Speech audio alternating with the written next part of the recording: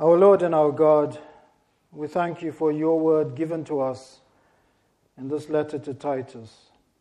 Help us by your Holy Spirit to understand why our good works matter and why we are to witness by our good works.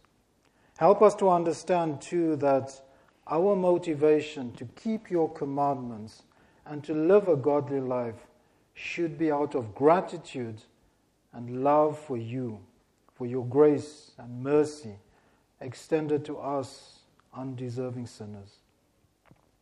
We ask too that by your Holy Spirit you would transform us by the renewing of our minds through your word. These things we ask in Jesus' name. Amen.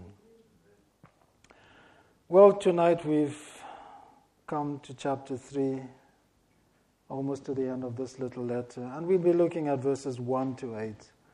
So please have your Bibles open there, because you'll need to refer to some of those verses from time to time. In the 2 chapters we've looked at so far, we've noticed that it's a very short letter, but it's a powerful letter that actually packs quite a punch. We've seen Paul tell us that the gospel produces godliness in the lives of believers and that belief and behavior go together. We've seen Paul tell us that one's deeds will either prove or disprove one's claims to know God. We've seen Paul tell us that it's vitally important to have godly men serving as pastors and elders in church.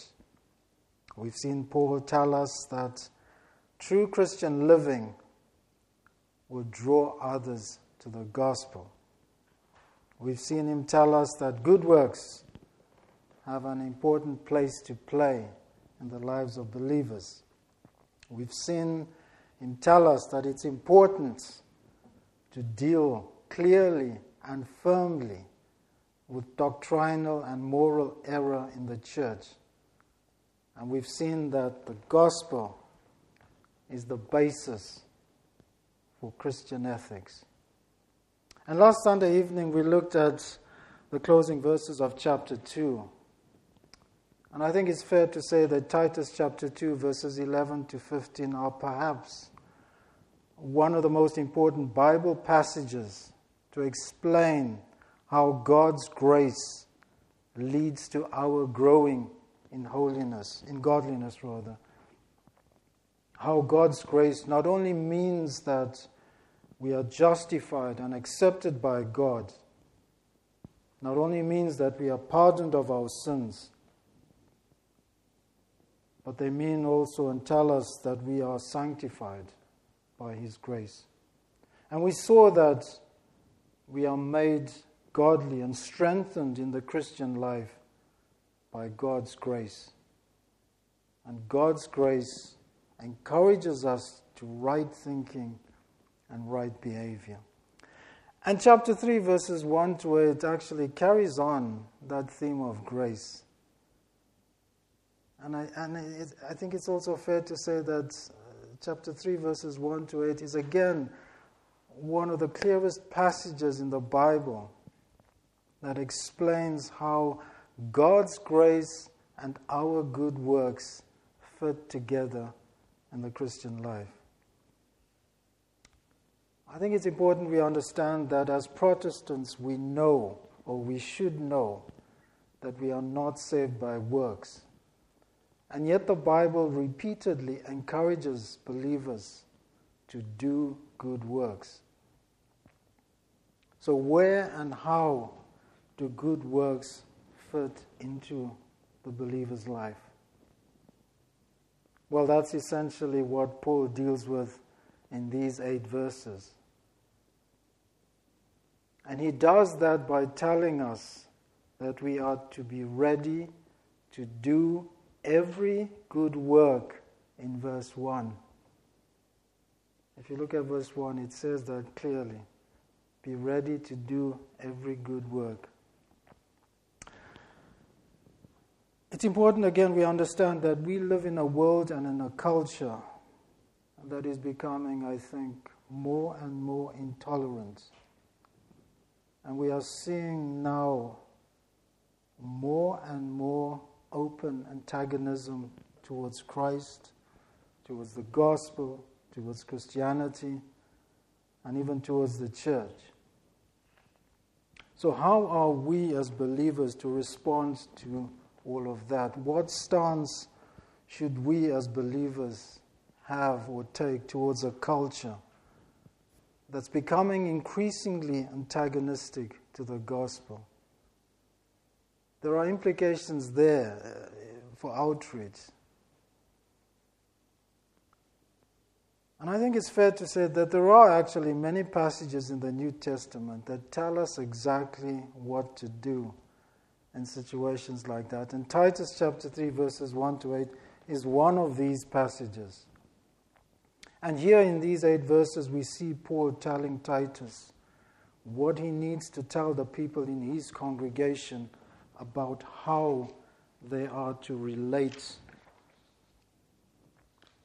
to the culture around them. And in doing that, Paul's also giving us guidance and direction. Guidance and direction we need in our day to deal with the same kind of culture that was in Paul's day. And what we see today is what happens in Crete, where many are antagonistic and even openly hostile to Christianity. Remember in the Sermon on the Mount, our Lord tells us in Matthew 5, I think it's 44, Matthew 5 verses 44 and 45, our Lord there tells us that we are not only to love our enemies, but to pray for those who persecute us. And my question to you is, how do you love a world that hates you? How do you love a world that is antagonistic to everything you stand for as a believer? Well, Paul does actually give us not all the answers in this passage, but he does highlight 3 very important things about how we are to live in a world that is antagonistic to Christ. And I would even go so far as to say a world that even hates Christians. So first of all, this passage tells us that we are to be a witness by our good works. And secondly, it tells us why we should do good works.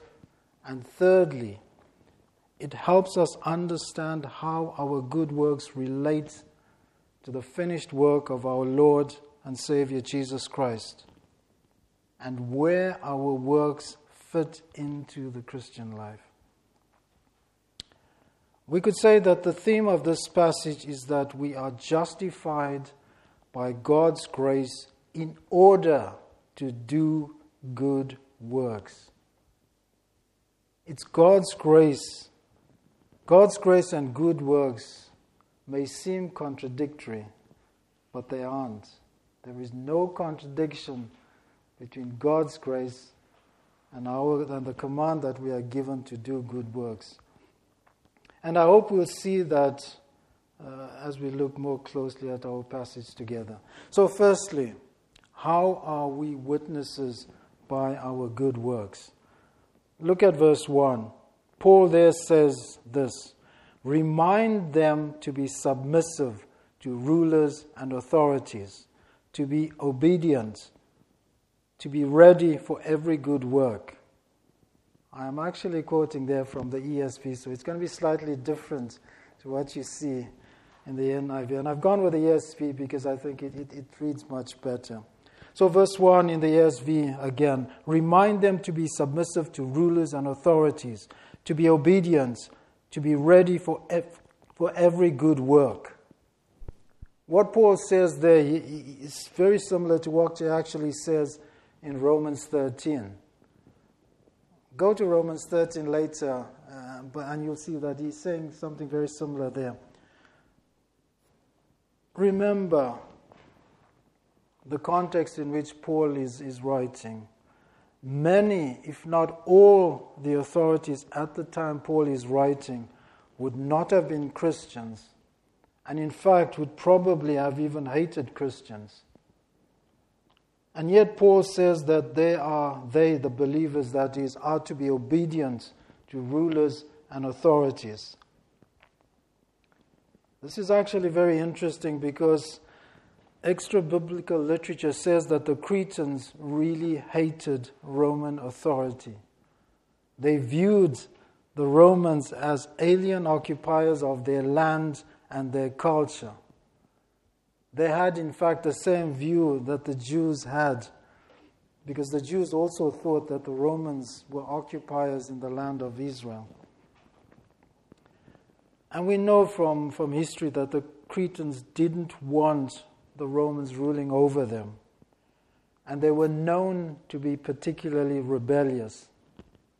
And yet we find in these verses Paul telling these Cretan Christians not to act like the rest of the people around them, but to essentially have a different view about those who rule over them.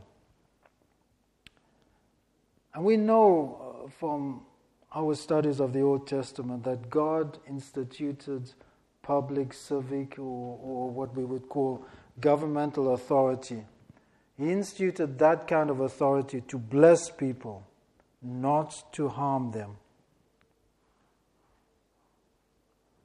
Even when unbelievers wield that authority, Paul wants us to be respectful of those in authority, of those in government.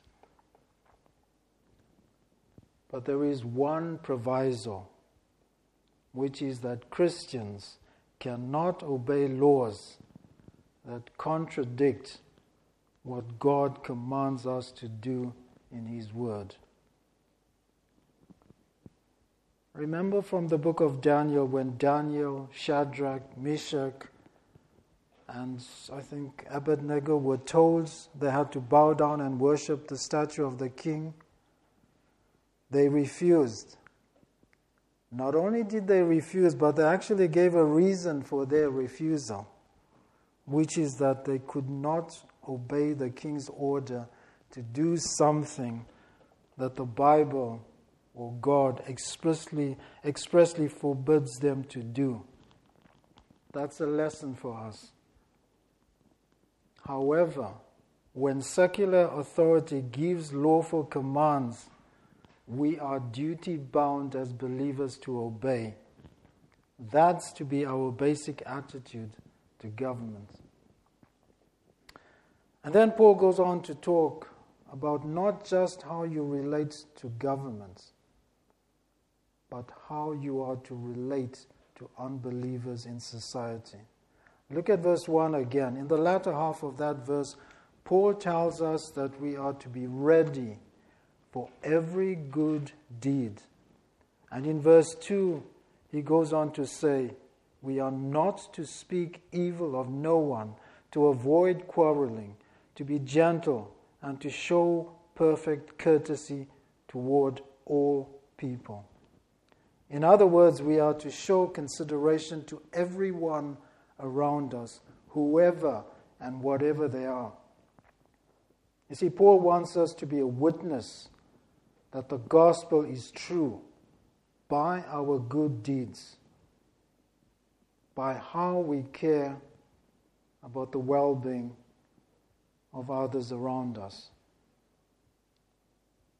And in verse 1, Paul's actually re-emphasizing what he said in the previous chapter, in chapter 2, verses 5 to 10. He's actually re-emphasizing what he says there. It's when young Christian women live the Christian life in their homes and in their families that they become a witness for the Word of God. And that keeps the Word of God from being reviled. We saw that in chapter 2, verses 5 and 6. It's when men are dignified, sound in their speech, and live lives of integrity that the secular world has nothing to attack Christianity for. We saw that in chapter 2, verses 7 and 8. It's when even slaves are obedient to their masters and live godly lives that they can be a powerful witness to the gospel. We saw that in chapter 2, verses 9 and 10. And it's interesting that all the things Paul's asking us to do in our relationships with one another, not just within the church, but especially outside the church, are really everyday things. Paul isn't asking us to solve world hunger or bring world peace. Doing good deeds or good works simply means doing to other people what God commands us to do in Scripture. We are to love our neighbor as ourselves. We are to act justly. We are to love mercy. We are to walk humbly with God. We are to honor father and mother. We are not to murder. We are not to commit adultery. We are not to steal. We are not to bear false witness. We are not to covet. It's when we obey these commands of God that we are actually doing good deeds to other people. That's why knowing the 10 Commandments is so important. When you obey those 10 Commandments, you actually, more often than not, do good deeds to others.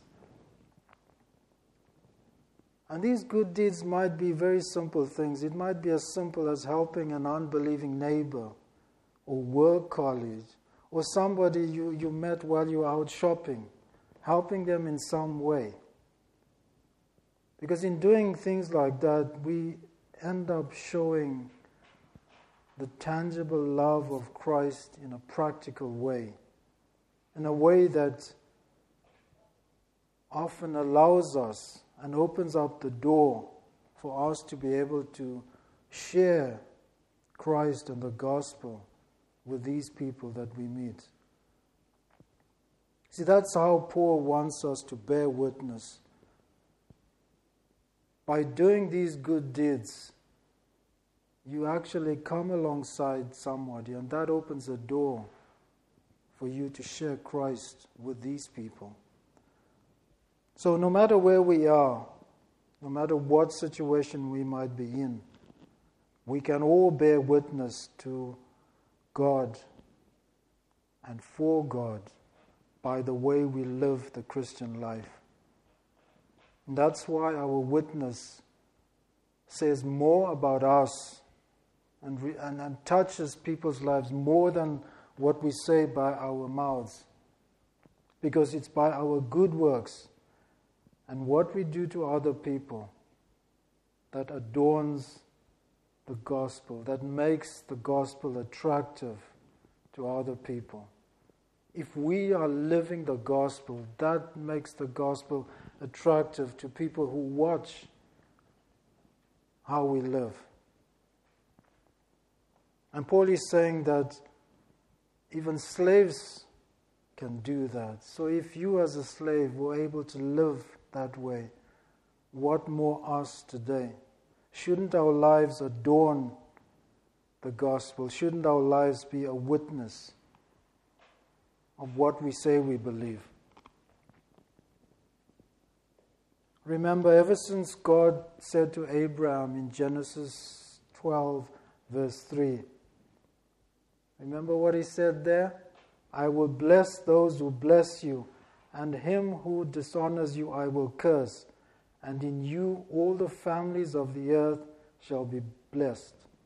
You see, one purpose of God's people in this world is for them to bring blessing to the world.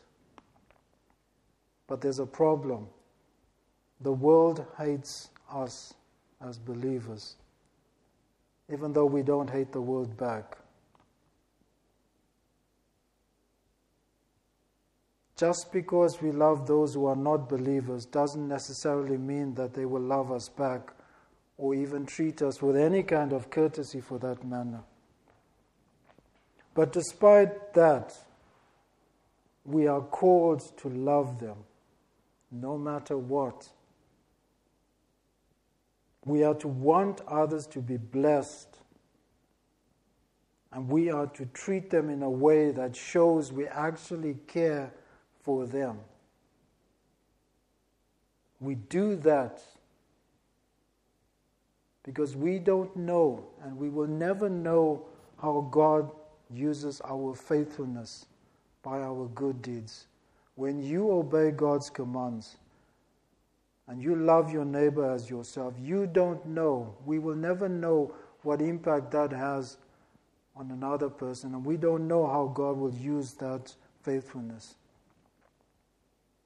It may be that sometimes people will respond positively, but sometimes they will reject anything and everything we stand for. And Jesus really is our example. And we know from the Gospels that people saw Jesus not only preach, but do good works. Some people listened to him and became followers, but others rejected him. We shouldn't expect to be any more successful than our Savior.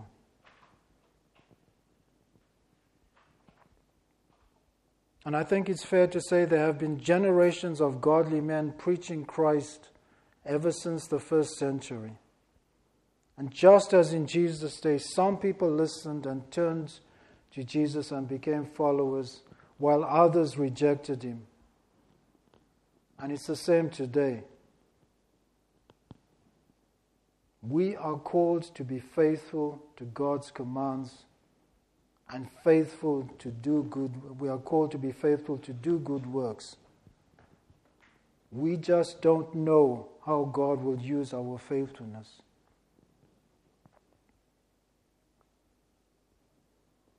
Jan Hus, who was a Czech reformer in the 15th century, preached Christ, and on the 6th of July 1415, age 46, was burnt at the stake without seeing reformation in his country. About 100 years later, God used the preaching of Martin Luther to bring about a Europe-wide reformation and revival. Both Jan Hus and Martin Luther were faithful, but God chose to use Martin Luther's faithfulness in one way and Jan Hus in another. Likewise, we don't know how God will use our faithfulness. But what we know is that we are called to be faithful and obedient. We don't get to choose how God will use our good works. We don't get to choose how God will use our faithfulness. But what we know is that God will use our witness. We don't know how, but we just know that He will. So Paul's answer to the question, how do you relate to a world that hates you, is this: you do good works for them. You have the love of Christ, you show the love of Christ to them by practical works. You behave towards them in a way that, even though they resent it, your works will show that you care for them. God wants us to have that kind of witness to an unbelieving world. So in verses 1 and 2, Paul's telling us that we are to be ready to do every good work to all people, whether they like us or not. Secondly, why are we to witness by our good works? Let's face it, there are some people that are very, very hard to love and very hard to do good works for. Sometimes those people are our neighbor or people we work with, or they may even be in our own families.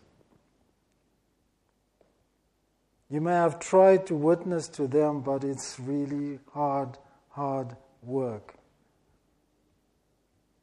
So why do we have to love people that don't love us back or even hate us? Why are we to love people who are hard to love? Why are we to love an unbelieving world or the unbelieving world around us? Well, Paul actually gives us 3 reasons why. Look at verse 3. Firstly, in verse 3, Paul reminds us what we are like apart from the grace of God in the gospel. For we ourselves were once foolish, disobedient, led astray, slaves to various passions and pleasures, passing our days in malice and envy, hated by others and hating one another. In other words, Paul is saying, remember what you were like apart from the gospel. Remember that you were an enemy of God. And remember what Paul said in Ephesians chapter 2? You were dead in trespasses and sins. That's what we were like apart from the gospel. That's what we were like apart from the grace of the Lord Jesus Christ. We need to remember that we are sinners saved by grace. We deserved God's judgment, but He was gracious to us. And so our message to the world should be, God is gracious, and we want you to know the same graciousness that God has extended to us. That's our message. That we too were dead in trespasses and sins. That we too were once foolish. That we too were apart from the grace of Christ. That we too were enemies of God. But God loved us anyway. And in His grace, He saved us and drew us to Himself. And secondly, in verse 4, Paul tells us to remember who God is. But when the goodness and loving kindness of God our Savior appeared, in other words, God is good and kind and loving.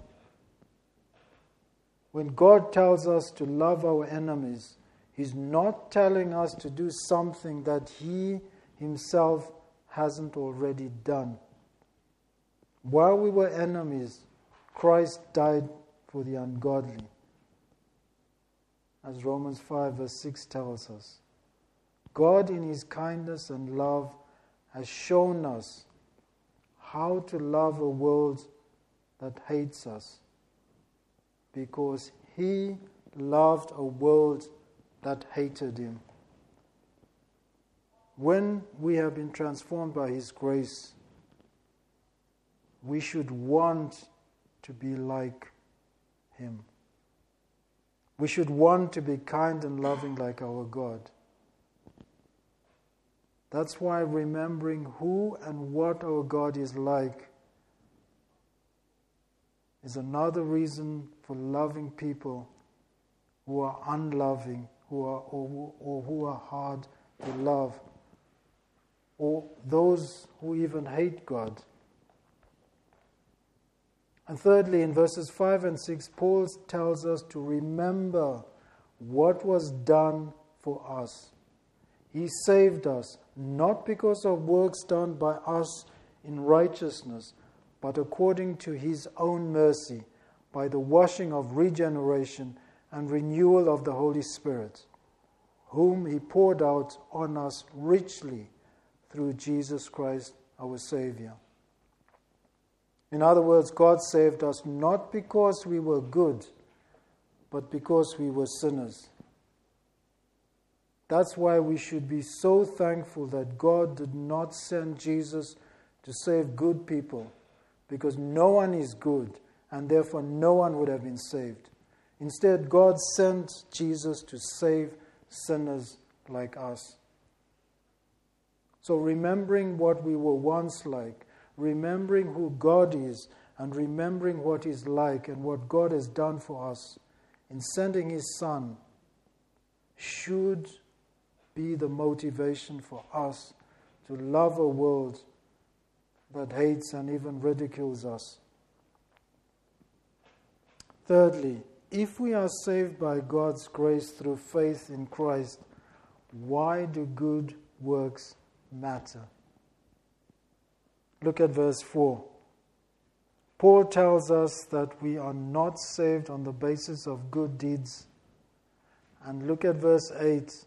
He says this, "The saying is trustworthy, and I want you to insist on these things, so that those who have believed in God may be careful to devote themselves to good works. These things are excellent and profitable for people." What's Paul saying there?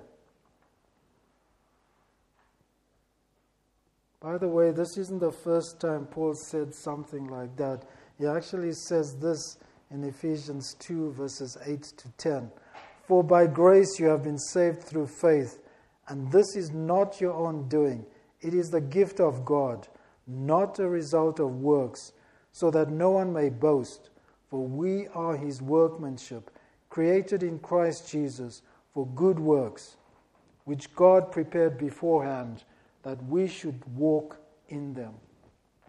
In Titus chapter 3 verse 8 and in Ephesians chapter 2 verse 10, Paul is saying the same thing. He's saying that we are not saved by our good works, but that we are saved for good works.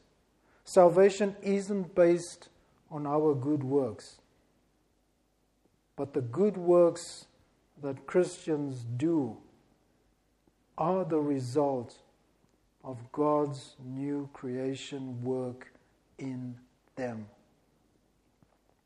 In other words, in the Christian life, our good works are not the cause of our salvation.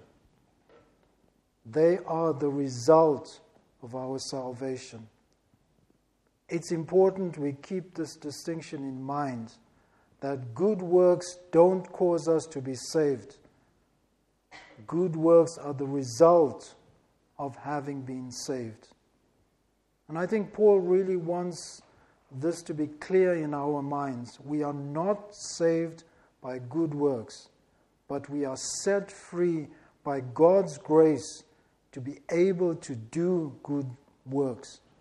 Because in doing these good works, we actually glorify God.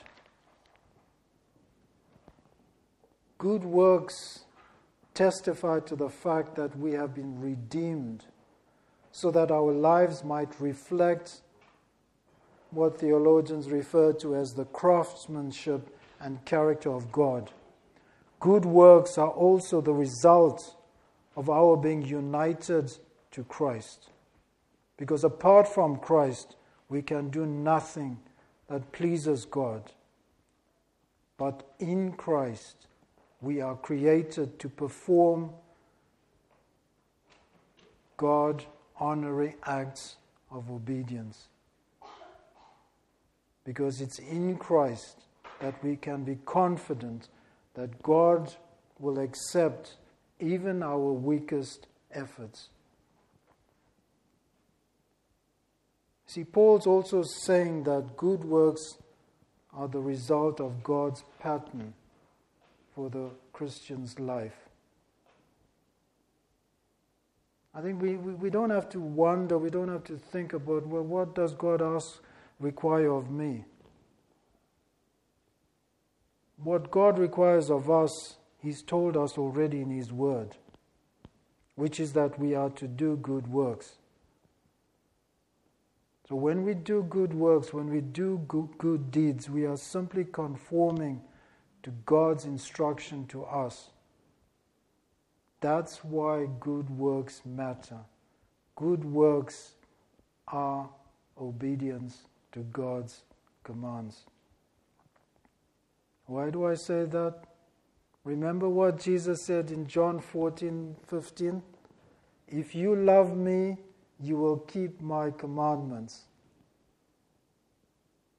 Obedience, however frail and feeble, is evidence of our love for Christ. And far from undermining the gospel of grace, good works perfectly complement the gospel. In the Christian life, we should delight in doing good works, because in them we serve God, and in serving God we glorify Him. And everything that the Apostle Paul tells us in these 8 verses is so that we will know how to relate to a world that hates us. We never know how the world will react to our good deeds or to even tangible expressions of love. But we do know that the Lord will use them as a witness. Many people judge God and the church by what they see believers doing or not doing. We don't know how God will use our witness. We do know that we are supposed to relate to a world that is antagonistic to us by doing good deeds. And it should be a great comfort to us to know that we have explicit instruction in God's Word to do that.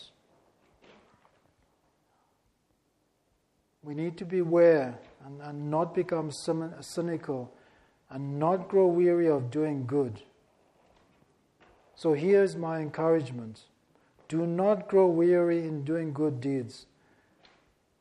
Keep on doing what you have been doing. God will use your good deeds. God will use your witness. And God will help you in doing those good deeds, even in the most difficult of circumstances. Let's pray. Heavenly Father, thank you for the reminder from the Apostle Paul of the importance of believers doing good works as a witness for you. Encourage all in our congregation to show love to all that we come across, no matter how difficult that may be. Enable us by your Spirit to be a witness in our lives, in our works, in our deeds for your glory. We ask this in Jesus' name. Amen.